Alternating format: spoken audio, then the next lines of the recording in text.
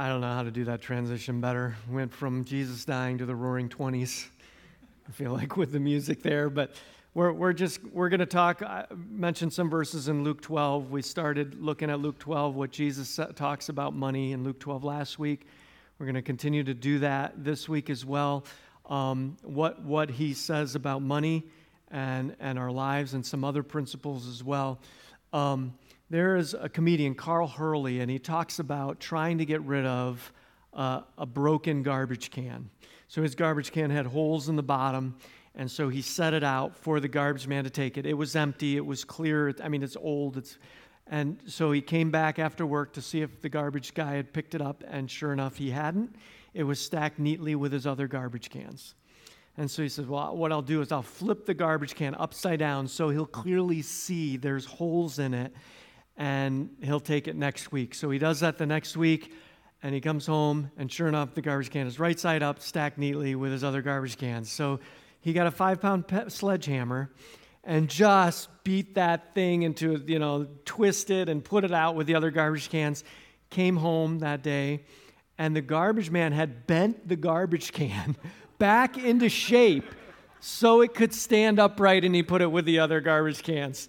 And so he did the only thing he could think to do. He went to the hardware store, bought a chain and a padlock, and tied it to a tree in his front yard. And sure enough, by the next morning, it had been stolen, and he was able to get rid of it. So I'm not sure that's true, but that garbage can is a lot like worry in our lives. We don't want worry. We want to get rid of worry, and try as we might. We set that worry on the corner every morning, and sure enough, in the evening, it's still there. And so what we're going to look at this morning in Luke chapter 12 is Jesus talking about money, yes, but also talking about worry and fear and anxiety. So last week we saw this was true. Contentment is better than greed. And I know I'm Captain Obvious most of the time as a pastor. Of course, contentment is better than greed. But the truth is, so often we choose more and the pursuit of more over contentment. And Jesus says, stop. You don't have to. Enough can be enough. And this week we're going to continue his teaching in Luke 12, where he tells us that trusting God is better than worry. And again, I could put almost anything here and it would be true, is better than worry. Hitting your thumb with a hammer is better than worry. Going on an all-liquid diet. If you're a tremendous worrier and you're overwhelmed with anxiety and fear, man, you can put almost anything there. Of course, trusting God is better than worry. But we are so averse to trusting God. That is so hard for us as human beings that the truth is we often choose worry over doing that. And so we're going to read some verses, and as we do this, I want you to ask this question: do you trust God with your future? Because almost every worry, if not every worry that we have, is usually about something that hasn't happened yet. A possible future that usually never even comes about. And just as I read this, just notice how many times Jesus is talking about the future and how you can trust God with your future. Jesus said to his disciples, "Therefore I tell you, do not worry about your life, what you will eat, or about your body, what you will wear. For life is more than food, and the body more than clothes. Consider the ravens. They neither sow nor reap. They have no storeroom or barn, yet God feeds them. And how much more valuable are you than birds?" So often, God's creation teaches us about him and teaches us about truths spiritually. And so these ravens, God takes care of the things and the creatures he cares about. And he's saying God loves you more than he loves ravens or crows or any other birds. Who of you, by worrying, can add a single hour to your life? Since you can't do this very little thing, why do you worry about the rest? So this is his second argument. Number one argument is God cares about the creatures he loves, and he loves you. Second argument is it doesn't do any good anyway, right? Worrying. In fact, by worrying, you might be able to subtract an hour from your life, but I don't think that's why we worry. Consider how the wildflowers grow. They neither do not labor or spin, yet I tell you, not even Solomon in all his splendor was dressed like one of these. Isn't that so true? The beauty of flowers? And it's grass. It literally, sometimes the flowers last one day or a couple days, and that's it. And even the texture of flowers is just beautiful. Better than any clothing we might have. God takes care of those he cares about. If that is how God clothes the grass of the field, which is here today and tomorrow is thrown into the fire, how much more will he clothe you, you of little faith? And don't set your heart on what you will eat or drink. Don't worry about it. For the pagan world runs after all such things, and your Father knows that you need them. Seek his kingdom, and all these things will be given to you as well. And so our worries are about the future, and you can trust God with your future. Worry is a state of mind where God is discounted or distrusted. And we just can't put them in his hands. Here's an idea, and most of the ideas I give you, I do. Okay, so last week I said you should write a gratitude letter every week. And so I have a stack of 10 letters, now 9, on my nightstand. And every week I want to write a thank you letter to someone, telling them what I'm grateful for about them. I think it's a great discipline to do. I want to encourage you to do something that I've never done. Okay, if you struggle with worry, anxiety, and fear, try doing this. Have a 3x5 card in your pocket or in your purse or something, and whenever you have a worry or fear, write down your specific worry or fear. Some of you are thinking, I will be writing all day, okay? But it's got to be specific, not I have an impending sense of dread about my kids. No, you got to write, what is it I'm specifically worried about? I'm worried that we're going to get in a car accident. I'm worried that I'm having this test done and it's going to come back and it's going to be cancer. I'm worried that whatever it is, write down specifically what you're worried about, okay? And then date it. And a month from now, go back to that piece of paper or that 3-ring binder, page after page, or your little flashcard note, whatever it is. Go back a month from now and go down through and just mentally checklist. Did that happen? No, cross that out. Did that happen? No, cross that out. After the first service, a woman told me I used to struggle with worry all the time as a young woman. And she said what I started doing was every time I'd worry, I would say no, and I would pray about that thing. I'm worried I'm going to get in a car accident. God, help me not to get in a car accident.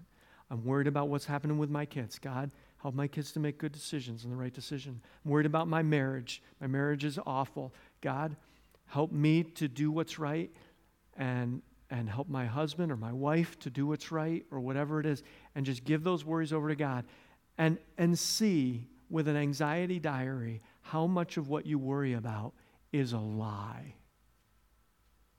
Because it never happens. And we need to not discount or distrust God. So what is the antidote to worry, anxiety, and fear? It's not more courage. It's not distraction. Okay, if I can distract myself enough from my worries, then I don't dwell on them. And the antidote to worry, anxiety, and fear is trusting the God who is and not the what ifs. Right? This is a pastor, I think he's from Oklahoma, Craig Rochelle. He said this: fear is placing your faith in the what ifs rather than the God is. And we do that so often. And some of you might say, I really struggle with control issues. You know what that's like? That's like me saying, I struggle with X-ray vision. I just don't have it down quite yet, X-ray vision. I really struggle with it. I don't struggle with X-ray vision. I don't have X-ray vision, right? I don't struggle with flying with the cape either, because I can't do that, right? And we don't struggle with control. Newsflash, you have no control over anything except what you do, which is a really, really small slice of what we all want to control. And so just realizing, man, I have two choices. I can either try to be God and worry and try to control everything, or I can let God do that and be content and be happy and be at peace. And so, fear, don't place your trust in the what ifs. So do you trust God with your future? I mean, if you can trust God with heaven, you can trust him with this afternoon, right? If you can trust God with eternity, you can trust him with tomorrow. And then do you trust God with your possessions? Jesus goes on to say, but seek his kingdom and these things will be given to you as well. What we get in the Bible is summaries of Jesus' sermons. He did say this, but he probably said a lot of other stuff too. Matthew 6:33 has the same message of Jesus, but Matthew throws in a couple extra words. But seek first his kingdom and his righteousness, and all these things will be given to you as well. And I think that first mentality really helps us. He's talking before about stuff, about clothing, about food. He's talking later about possessions and giving them away. He's talking about money here, and he's saying, you know what? Don't seek the kingdom of money first. Seek God's kingdom first. If you seek first the kingdom of wealth, you'll worry about every paycheck, every dollar, where it went, every bill. If you seek first the kingdom of health, then every ache and pain is going to, what is that? Is that cancer? Is that am I going to need surgery? If you seek first the kingdom of popularity, you're going to relive every conversation you had. Oh, that was so stupid. Why did I say it that way? Or every post you put on Facebook that didn't get more than X number of likes or whatever, 2. And you're going to just go, oh, maybe I shouldn't have posted that. Oh, that's a bad angle. You seek first the kingdom of popularity, and you're going to be miserable, and you're going to be worried. If you seek first the kingdom of control, then all that's outside of your control is going to stress you out. Seek first his kingdom and his righteousness, and all these things will be given to you as well. And I think here, I jumped the gun. All right, I gave you a hint already. Here's a question. When you get paid, where does your money go first? Now, we're in church, so we know the right answer is we give, the first part goes to God, but that's not true, is it? Where does our money go first when we get paid? The government. Yeah. The government knows if they don't get paid first, they won't get paid at all. And so they are first in line, and you don't even see it, right? You don't even get it in your account. They take first. And so this really pains me to ask this question, but what if we could be at least as smart as the government? Oh, you know how awful that sounds. The government's so inefficient. They're so foolish with their money. They buy $600 hammers, and they do such stupid stuff. But they know this. They know if they don't get it first, they might not be getting it. And so what if we had that attitude, seeking first his kingdom? What if we had that attitude with our money? And every time you get paid, you give first something away to someone. And it would make an impact. In fact, actually, and going back to this verse, it doesn't say seek first his kingdom. So I believe Luke is inspired by the Holy Spirit just as much as Matthew. And I think the reason he has this way is because it gives me the impression it isn't a priority thing, it's an only thing. It kind of is saying, just seek his kingdom. Only seek his kingdom. There's only one kingdom you need to worry about. It's not about seeking God's kingdom first, and then the kingdom of wealth, and then the kingdom of health, and then the kingdom of popularity, and then the kingdom of control. It's not a priority. No, it's an only thing.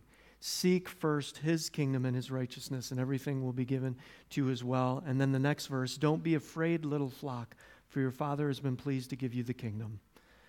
If you seek his kingdom, you don't have to fear, you don't have to worry, you don't have to be anxious, because he will give you his kingdom. And now the reason we don't trust God to do this is, I think one of the biggest reasons is because we don't understand how God operates. And understanding God's manna plan, I think, is helpful in this. Just enough, just in time. When the children of Israel, when the Jewish nation came out of Egypt, They went into the promised land. It was too scary. They didn't want to obey God. So God said, fine, I'll give you what you want. You won't go into the promised land. And they wandered in the wilderness, which really wasn't what they wanted. They wandered in the desert for 40 years. And during that entire 40-year period of time, God provided for them through manna. It was all the food that they ate. And except for a couple other times where he provided other foods. But every day they would have manna, and they didn't know what it was. I don't know what it was. It was all over on the ground. They'd harvest it, and they had to have plenty to eat for that day. But they couldn't save any for the next day because it would smell and rot and have worms in it. It was disgusting. And so every day God gave them just enough. And that is what God does many times with us. We want God to answer our prayers in one big lump sum. And he doesn't. In fact, this helped me understand this. The cost of raising a child in the United States, this is an old infographic from 2017. Inflation, it's gone up. It's now, they say, $284,000 to raise a child from 0 to 18 years of age. I don't know where they come up with these numbers. I think they're a little bit exaggerated, but let's go with it, okay? I liked this infographic because this kid is just stinking cute. So if that's true, what if your 9-year-old, and I don't know if there's any 9-year-olds here, if they're all over in the kids ministry, but what if the 9-year-old, we got an 11-year-old, came up to you and said, let's make a deal, Dad. 9 years, I'm halfway through. You know I'm eating more in the second 9 than in the first 9. You know it's getting more expensive. I have a deal for you. $140,000 right now, and we'll call it even. And you will be free of any financial obligation to me for the rest of my days. Would you do that with a 9-year-old? Would you give a 9-year-old $140,000 and say you're on your own? No. Why? Well, because kids don't know what to do with money like that. Money is a burden, right? Money. And if you were to give them that money, they don't know how to invest. They don't know how to save. They don't even know how to spend. They probably go out and buy 20X Nintendo Switch, whatever they are, and it would harm them and not hurt them. And beyond that, we know that as a parent, money is one of the smallest things that you give to your kids. The truth is the love that you give them, the example, the self-discipline, the work ethic, the structure. Adults need structure. Kids need structure. The structure a parent brings, the wisdom that they impart is so much more important than the money. And here's something that's true. Reliance creates relationship. And it may create a bad relationship. If it's a bad relationship and it's not an unhealthy reliance, it could be a bad relationship, but reliance creates relationship. And God has designed it that children will rely on their parents when they're young because they need that relationship and they need the other things that relationship brings to them. And this is true about us and God. There's a reason why Jesus refers to God as our Father, because He is like a parent to us, and we want everything in one lump sum. We're like, God, give me all the health, like cure me completely from whatever illness I have right now, right away, amen. And then He doesn't heal us completely. He says, I'll give you everything you need for today. And God, I have this financial problem. Would you just solve all of my financial issues? God, I have these questions. I have so many unanswered questions. Could you just answer all my questions? Who am I supposed to marry? What job am I supposed to get? There's so many questions. God, just answer them all in one lump sum. But God,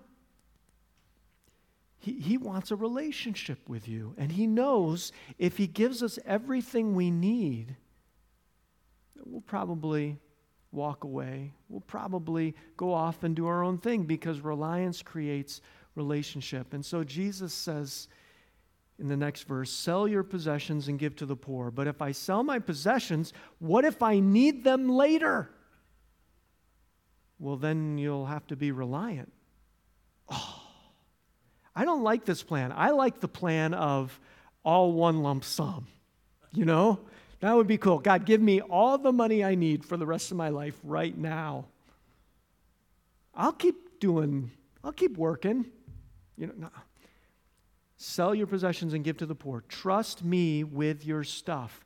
You're never going to get rid of worry unless you start living like you can trust God.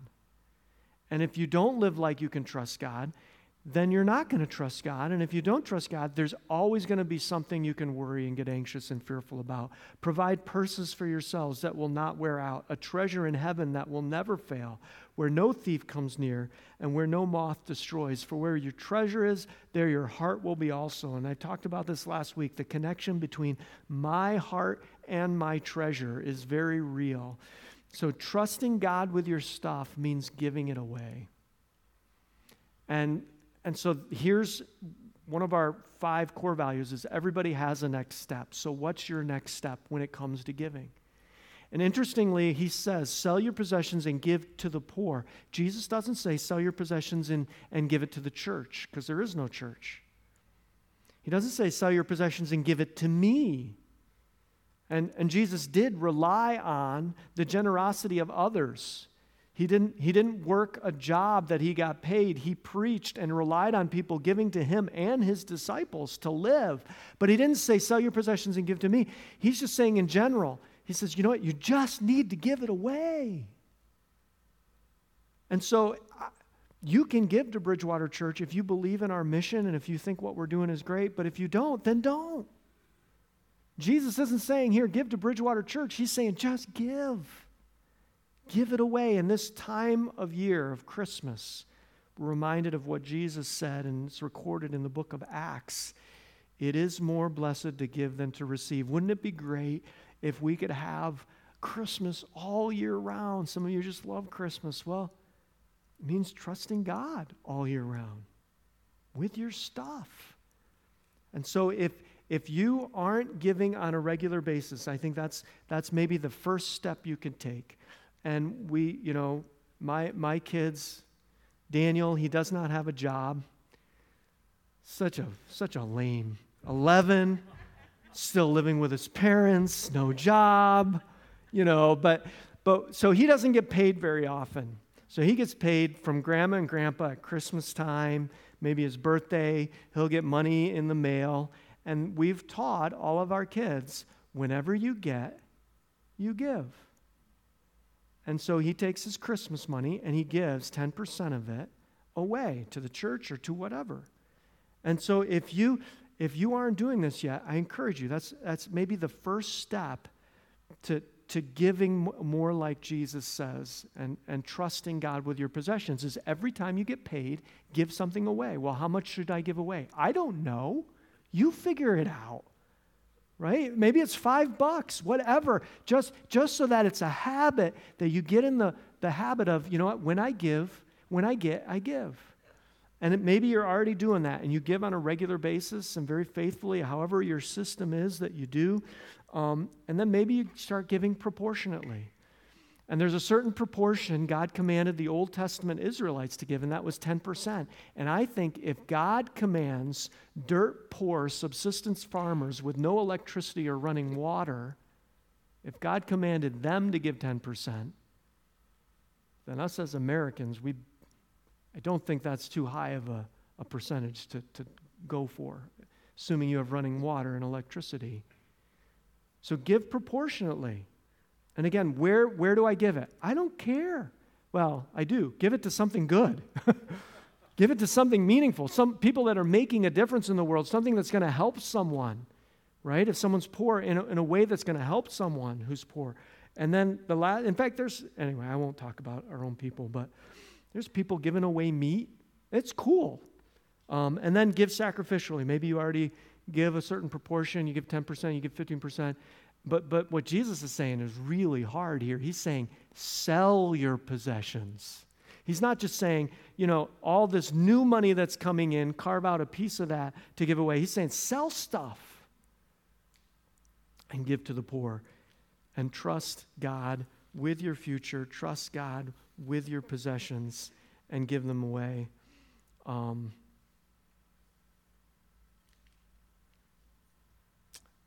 I'll conclude. All right. So had a woman pray for me this morning that she says, I pray that you would give God's words and not your words. And I said, well, there is a part that I left out. Maybe God didn't want me to say that part. Anyway, all right. Imagine a kid who's getting ready for the bus in the morning and is trying to get the knots out of his shoes. Can't get his shoes on, right? Can't tie them because they're all in knots. And of course, nobody snuck down in the middle of the night and tied knots in his shoes. They're his own knots, right? It's his own knots. It's his own problems that he's created. And he's just struggling with this, sitting down, and he starts to cry, and he breaks, and the nail peels back because he just can't get the knots done. And Dad's just standing there. If Mom was there, she would be helping already. But it's not Mom, it's Dad. And he's just standing there watching. And finally, the little boy just bursts into tears, and he's like, Daddy, you help me? I can't get my shoes on. And the daddy swoops down, picks him up in one arm and the shoe in the other, and he gives him a kiss and he hugs and he sets him down. And quick as a wink, he undoes the knots and he gets the shoes on and ties them, and away, wipes away the little tear before off he runs and makes the bus. And, problem solved. Why? How? Because the little boy asked his heavenly Father to help him. Asked his dad to help him. We need, this is what I want to challenge you to do. I want you to challenge you to give God your shoe. All right, and maybe you're here today and your shoe is one of your kids. Give God your shoe. And you've been working at, and they're your own knots. Yeah, I know you made them. Maybe they're all your fault, but whatever. But stop trying to fix it yourself and just give your shoe to God. Maybe you're depressed and discouraged about this or that. Just give your shoe to God. Maybe your finances are crazy and they're just not, if you don't know, there's no way out of this. I've tried. I got the spreadsheet. I've piled up all the bills. There's no way to unknot this financially. Just give God your shoe. And there's people who your marriage is awful. And there's people here, and there's things going on at work, and it's just a mess, and it's hard, and your son's in the hospital right now. You know what? Give God your shoe. And maybe he won't answer all in one lump sum, but he can take what you need for today and provide for you. Let's pray. Heavenly Father, I just thank you that you know how to untie any knot we get ourselves messed up with. And I thank you that you are a good Father that we can trust. And I just ask that you would help everyone here this morning, that we would not leave with our shoes in knots, that we would not leave trusting ourselves and trying to figure stuff out all on our own, but God, that we would just begin a habit of rejoicing in the Lord always, and taking our anxieties with thanksgiving and presenting our requests to you. Lord, I just ask that we would trust you with the future, with the present, with our stuff, with our relationships. Help us to trust you with everything. And I thank you that as a good dad, you're not going to yell at us. You're just going to scoop us up in your arms and just give us what we need. And I pray that you would do that to each and every one of us today. In Jesus' name we pray. Amen.